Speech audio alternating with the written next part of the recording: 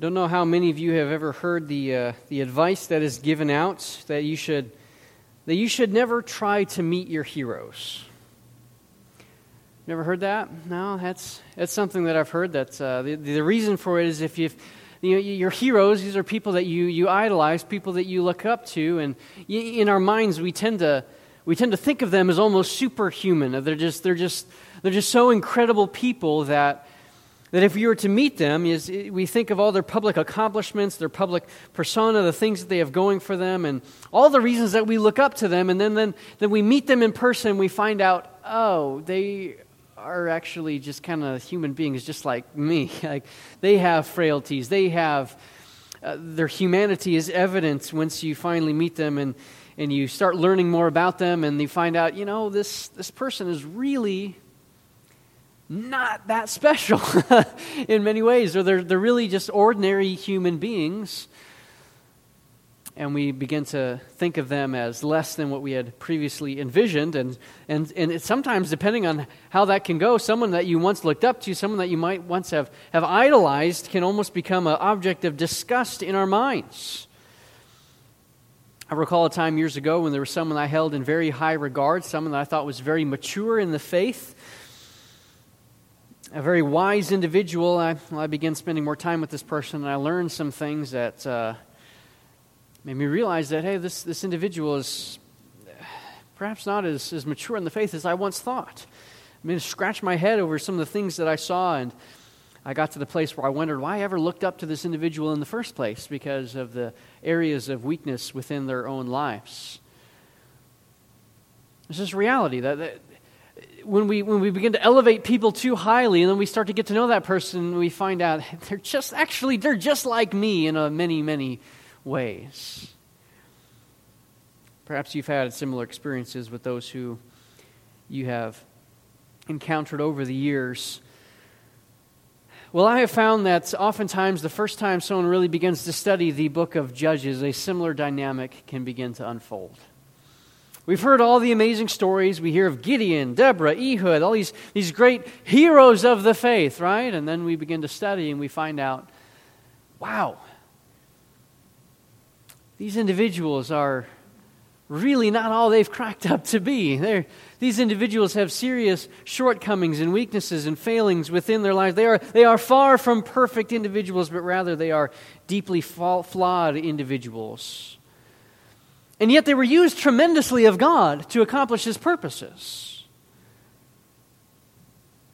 But even though they were used of God, they are by no means models to emulate. In fact, the author of the book of Judges has gone to great lengths to help us see that as he's unfolding these stories before us, he has two primary purposes in view as he is telling these stories. The first primary purpose is to highlight the graciousness of God to use these broken people to accomplish His purposes among a people who continually reject Him and His will. They continually reject the word of the Lord, and yet God's graciousness is on display. Secondly, the author wants to demonstrate the word that we've used is the increasing Canaanization of the people, or the worldliness of the people, including the very leaders that God has raised up for this ministry. And again, as we've discussed, that this demonstrates that the people need a king. The judges were insufficient leaders. And we know from the rest of the Old Testament that the human kings that will be raised up, they are insufficient leaders. David's not the guy. Solomon's not the guy. All these things point to the depravity of man, but the need for a divine Savior, a divine judge.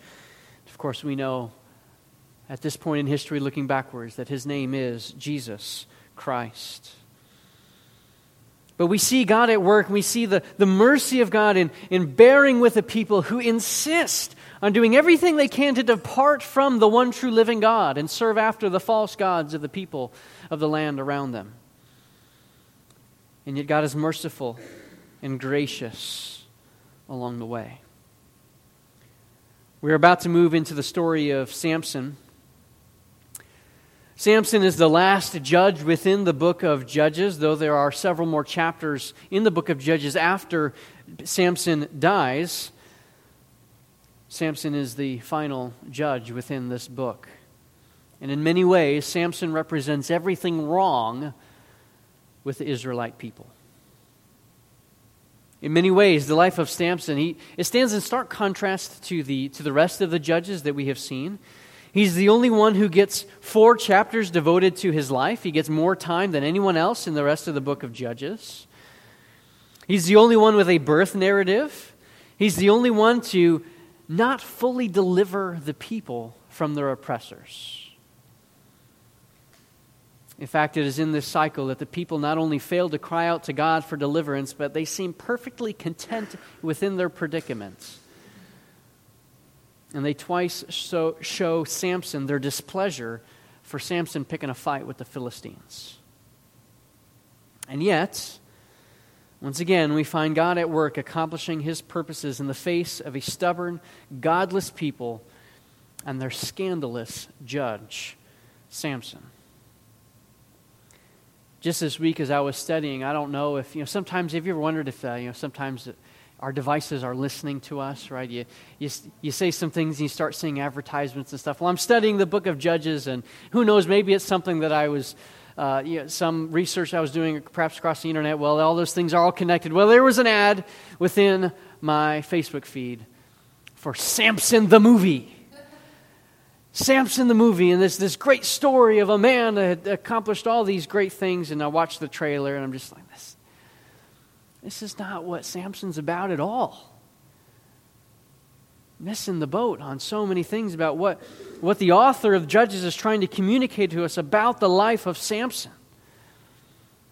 Missing the mercy and the graciousness of God in spite of all of Samson's failures.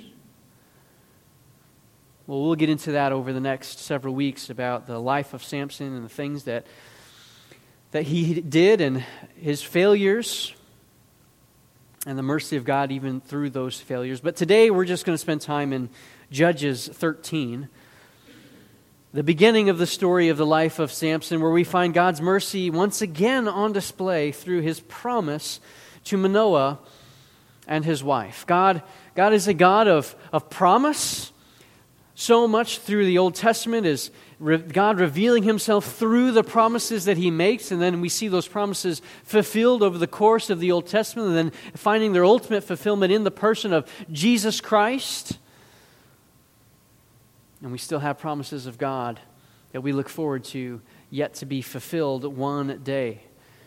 But we see God's mercy, and we see the mercy on display through the promises of God. Let's read our text. This is Judges chapter 13, beginning with verse 1. The people of Israel again did what was evil in the sight of the Lord. So the Lord gave them into the hand of the Philistines for 40 years. Once again, the cycles, as we've discussed, those cycles going round and round. We have the cycle comes from security to sin to suffering. And God intends to send a Savior, but notice that there will be no supplication. There's no time throughout this cycle where the people cry out to the Lord in their oppression and in their distress.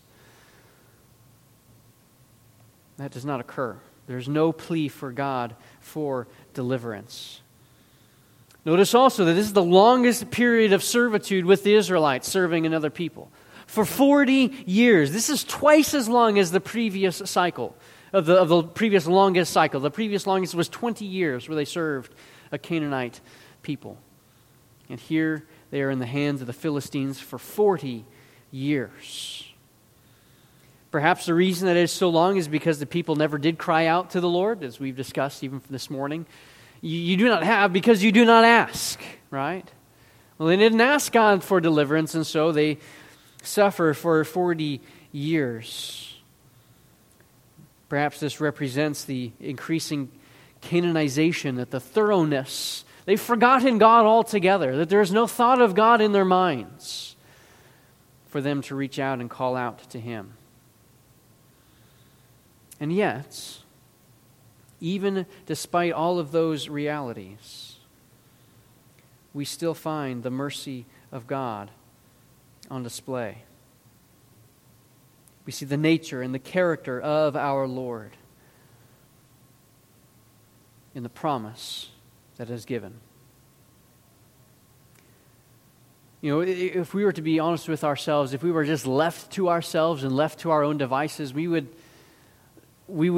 be staying there, right? Like we know the Scripture says, no one seeks after God, no one desires Him.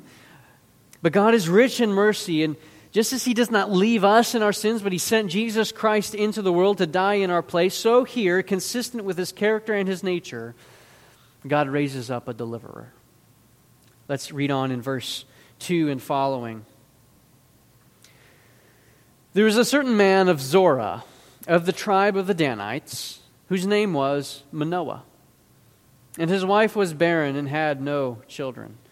And the angel of the Lord appeared to the woman and said to her, Behold, you are barren and have not borne children, but you shall conceive and bear a son.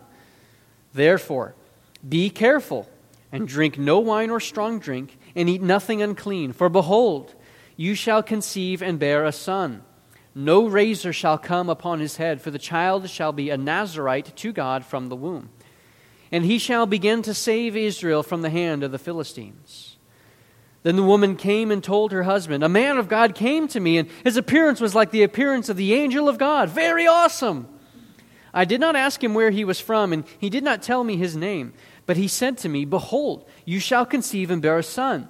So then, drink no wine or strong drink, and eat nothing unclean, for the child shall be a Nazirite to God from the womb to the day of his death.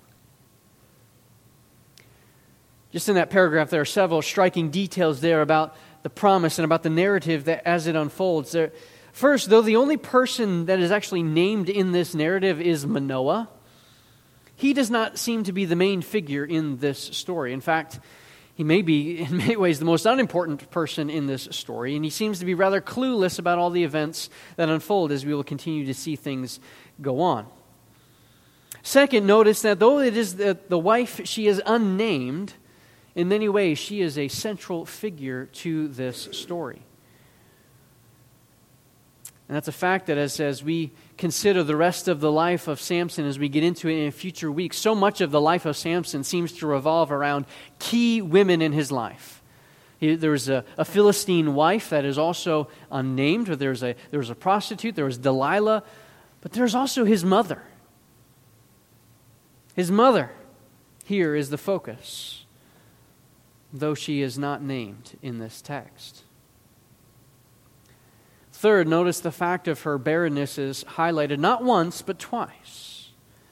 And we think today of barrenness primarily as a medical issue, but for those in this culture, it was a sign that the gods were against you.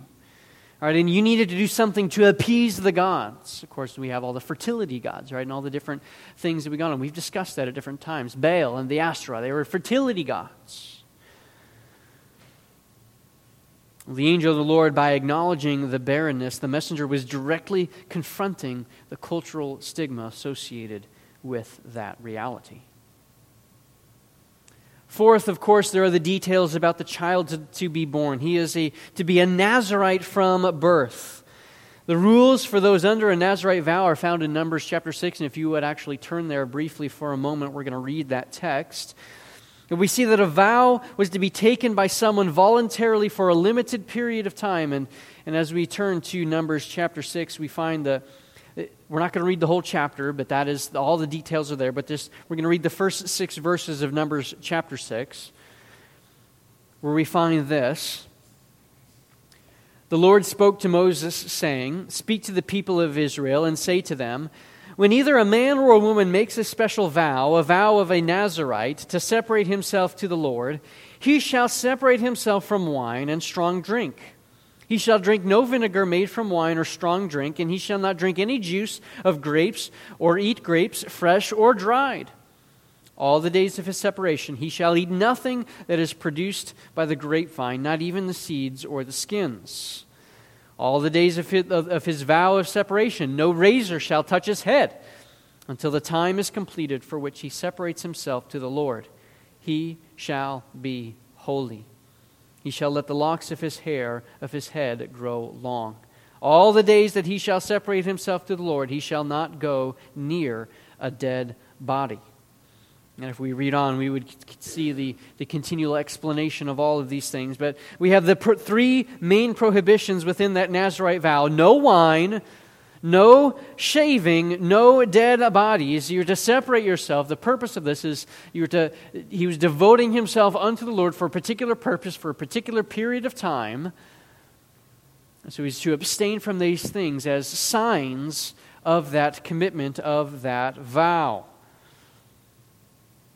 Well, Samson is to be a Nazirite. And as we go back to Judges 13, we see the details there. Samson's Naziriteness was very unique. In Numbers 6, we see that this is a voluntary vow that someone could undergo when they were seeking to separate themselves unto the Lord for a specific purpose. Samson's to be a Nazirite from birth. Even from conception, even his mother is not to be partaking in these things in order to preserve the sanctity of Samson. From birth all the way unto death, this is to be his life. He's been marked out by God since before his conception for a very particular calling. And what is that calling? Beyond the vow, what is it that he is supposed to do? Verse 5, at the end of verse 5 says, he shall begin to save Israel from the hand of the Philistines. It's interesting, it says that he will begin to save. It's not something that's going to be complete, but it's what he's going to begin to do.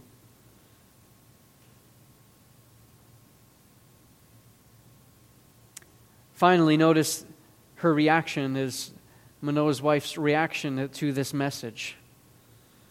She immediately runs to Manoah. She explains what happens, and she confesses that, okay, I didn't ask for a name. I don't know where he came from, but I can tell you this guy was special.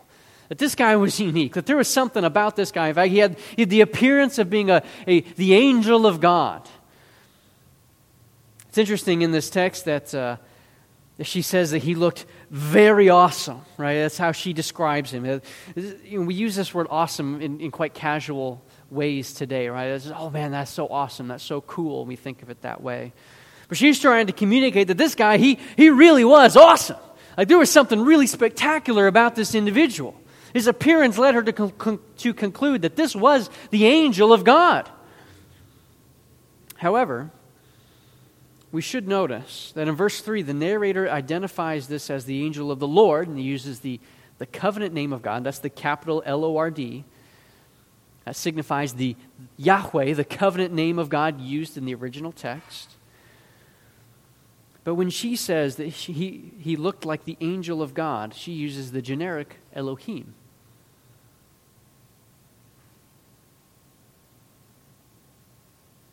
It's not clear exactly how she was processing this. It seems, again, that we're talking about a time and a day when the Canaanization of the people was so thorough that perhaps they were so far from the Lord that she did not recognize the covenant name of God in that moment. And yet she recognizes that there's something special here. There's something unique about this individual.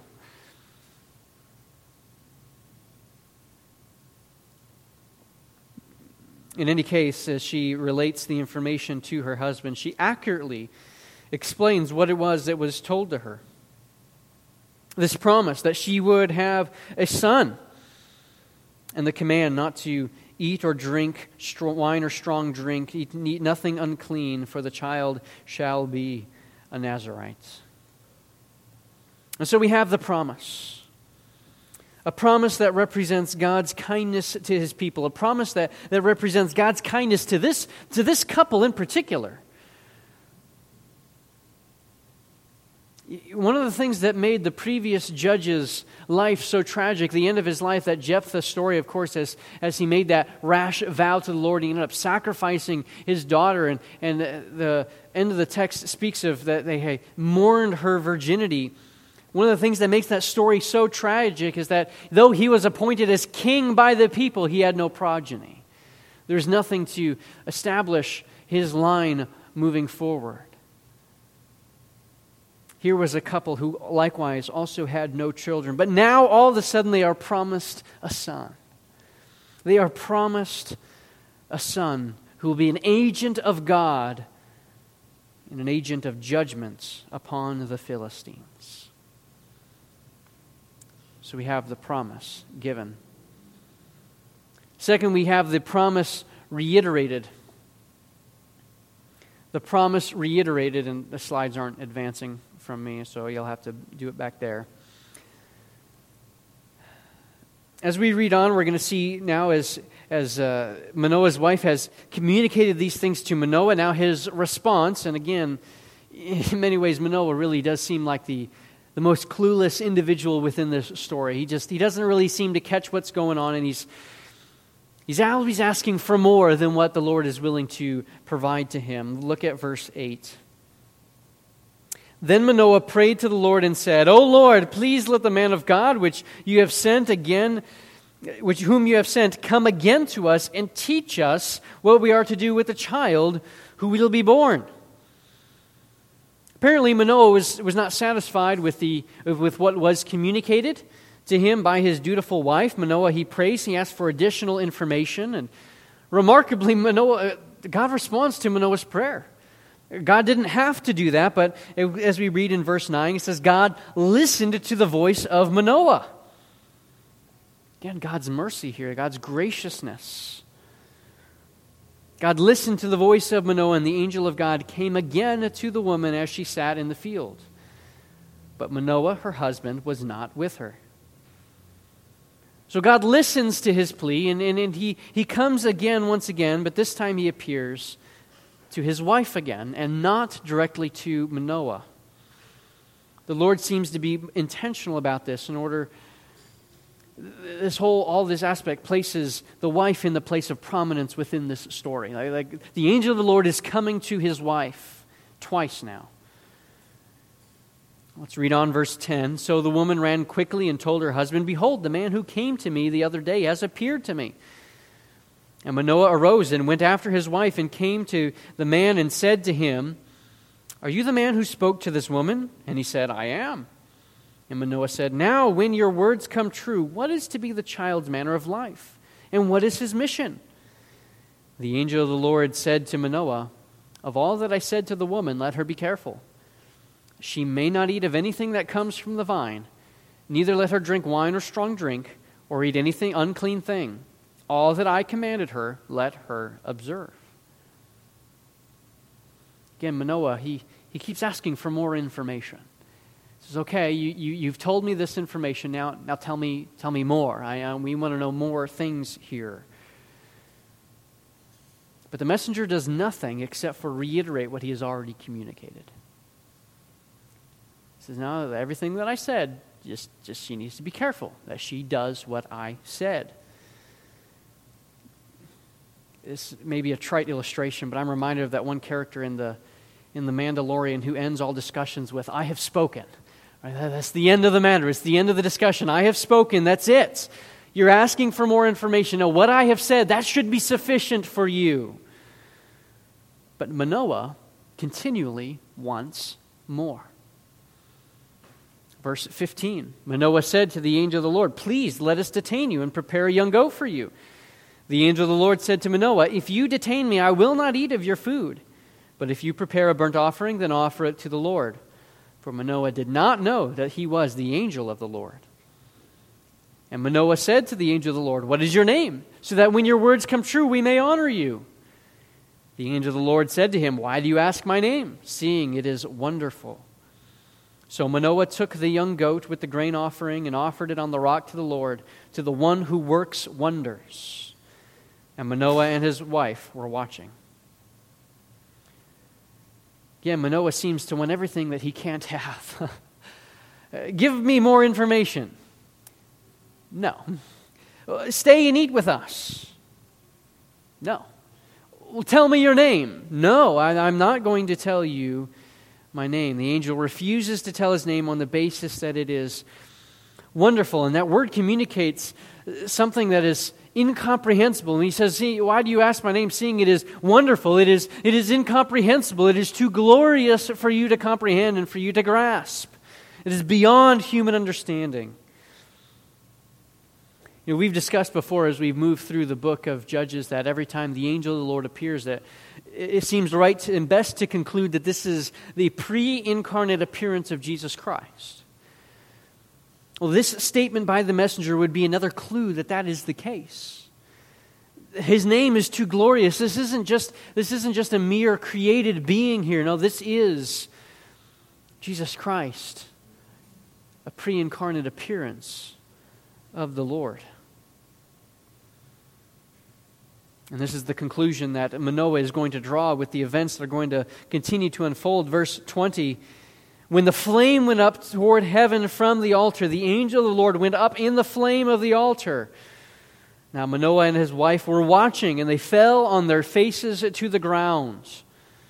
The angel of the Lord appeared no more to Manoah and to his wife. Then Manoah knew that he was the angel of the Lord. And Manoah said to his wife, "We shall surely die, for we have seen God." But his wife said to him, "If the Lord had meant to kill us," and now she does use the covenant name of the Lord, "if the Lord had meant to kill us, He would not have accepted a burnt offering and a grain offering at our hands, or shown us all these things, or now announced to us such things as these." Well, now Manoah finally gets a clue about who it is that he was dealing with and who he was discussing with. There's several details of this that make our minds go back to the story of Gideon, if we recall that story, and how Gideon offered up an offering to the Lord, and it went up, and the angel of the Lord disappeared from him, and Gideon was afraid, and he was afraid that he was going to die now because he had seen the Lord. Well, Gideon was reassured by God himself in that story, and here Manoah is reassured by the impeccable logic of his wife. If God intended to kill us, we'd probably already be dead, right? He would not have told us all these things. He's given us this promise, and this promise that He's given us, it wouldn't come true if He intended to kill us, so He's probably not going to do so. But we see that at every turn for Manoah, he wants more information, or he concludes falsely based on a recognition of true information. But Manoah wanted more. And God didn't have to do anything for Manoah whatsoever. When God appeared to his wife and gave that instruction, that really could have been the end of it. In His graciousness, He appeared again. He condescended in mercy to reiterate the promise. And as He did so, His message was clear. What I have already given you is sufficient. Now you must live in obedience to it. I don't know about you, but I know for my part it's easy to identify with Manoah. I always want to know more, right? Lord, give me more information. Help me to know more things. Sometimes you study God's Word and you wrestle with different truth. You wrestle with different things. Lord, I want to know how all this fits together. There's things that I don't understand yet. God has given us His Word. He has given us that which He intends for us to know. Deuteronomy 29:29 is a tremendous verse that I would encourage all of us to memorize. The secret things belong to the Lord our God. There are things that are too beyond us, things that are not intended for us to know. They belong to God. But the things revealed to us and to our children forever. God has revealed certain things to us, and those are the things that we embrace. Those are the things that we hold dear to us. And even though Manoah was continually asking for more information, the Lord essentially says to him, "No, what I have given you is already enough. My grace is sufficient for you. My word is sufficient for you. Now live in the light of it." Manoah stands in contrast to his wife. She seems to accept everything from the Lord. She is able to accurately reproduce what is communicated And she offers a logical explanation of the events as they unfold at the end, and just as a foreshadowing of what is to come in the chapters that unfold. If only Samson and his choice of women were as wise as his mother. But sadly, that is not going to be the case. Nevertheless, we do see God's mercy in the promise that is given, in His mercy in the promise as it is reiterated, and finally in the promise as it begins to come to fruition in its fulfillment. Verse 24, as we close out the chapter, we see the promise begin to be fulfilled. Verse 24, and the woman bore a son and called his name Samson. And the young man grew, and the Lord blessed him. And the Spirit of the Lord began to stir him in Mahaneh-dan, between Zorah and Eshtaol.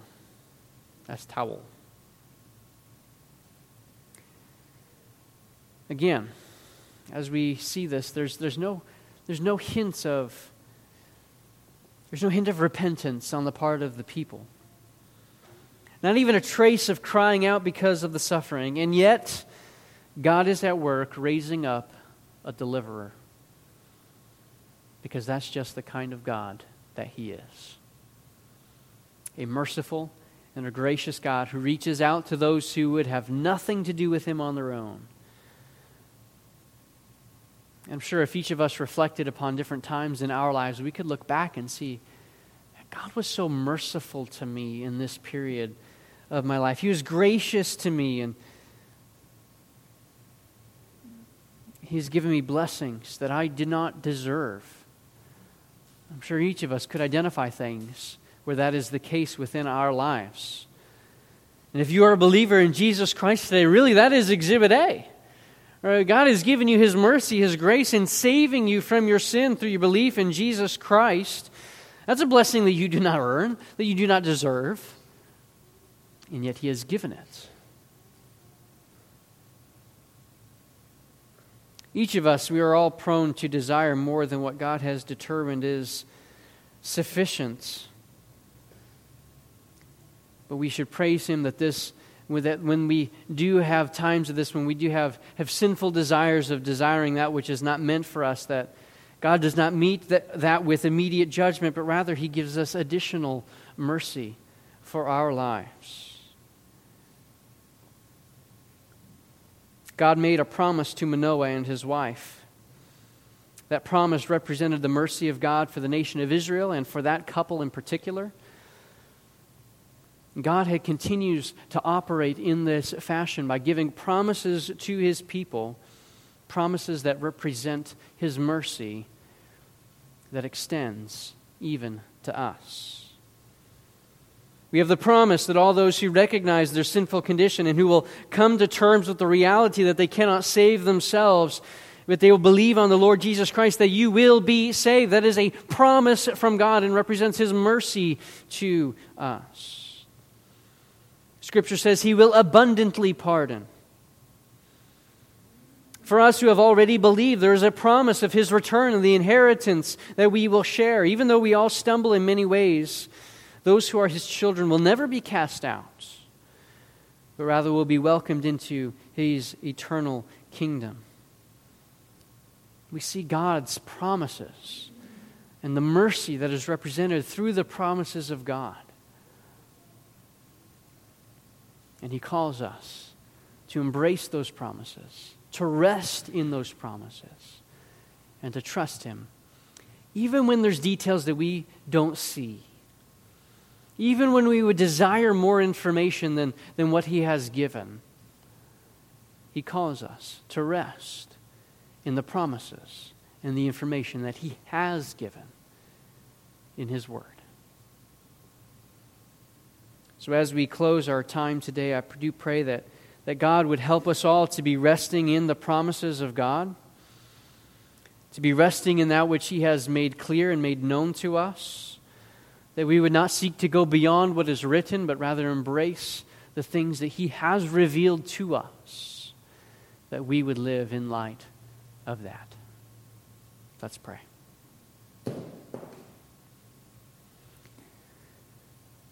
Lord, we are grateful that though we all do stumble in many ways, Lord, though we are sinful, your mercy extends to us afresh and anew. Your mercies are new every morning. Your faithfulness is great. I thank you for this revelation of your steadfast faithfulness to your stubborn people, who though they were not crying out to you, though they sought no mercy from you, you provided that in your graciousness. And we thank you, Lord, that you extend your mercy and your graciousness to us as well. May we always look unto your promises and to embrace your promises. Lord, you are a faithful God. We see how you have fulfilled your promises in the past, and we know that you will keep your promises moving forward. We thank you and we praise you, Lord, that though our sins are many, your mercy is more. Though we do not deserve your intervention into our lives, you graciously provide that for us. We thank you, we praise you for these things. We pray this in Christ's name. Amen.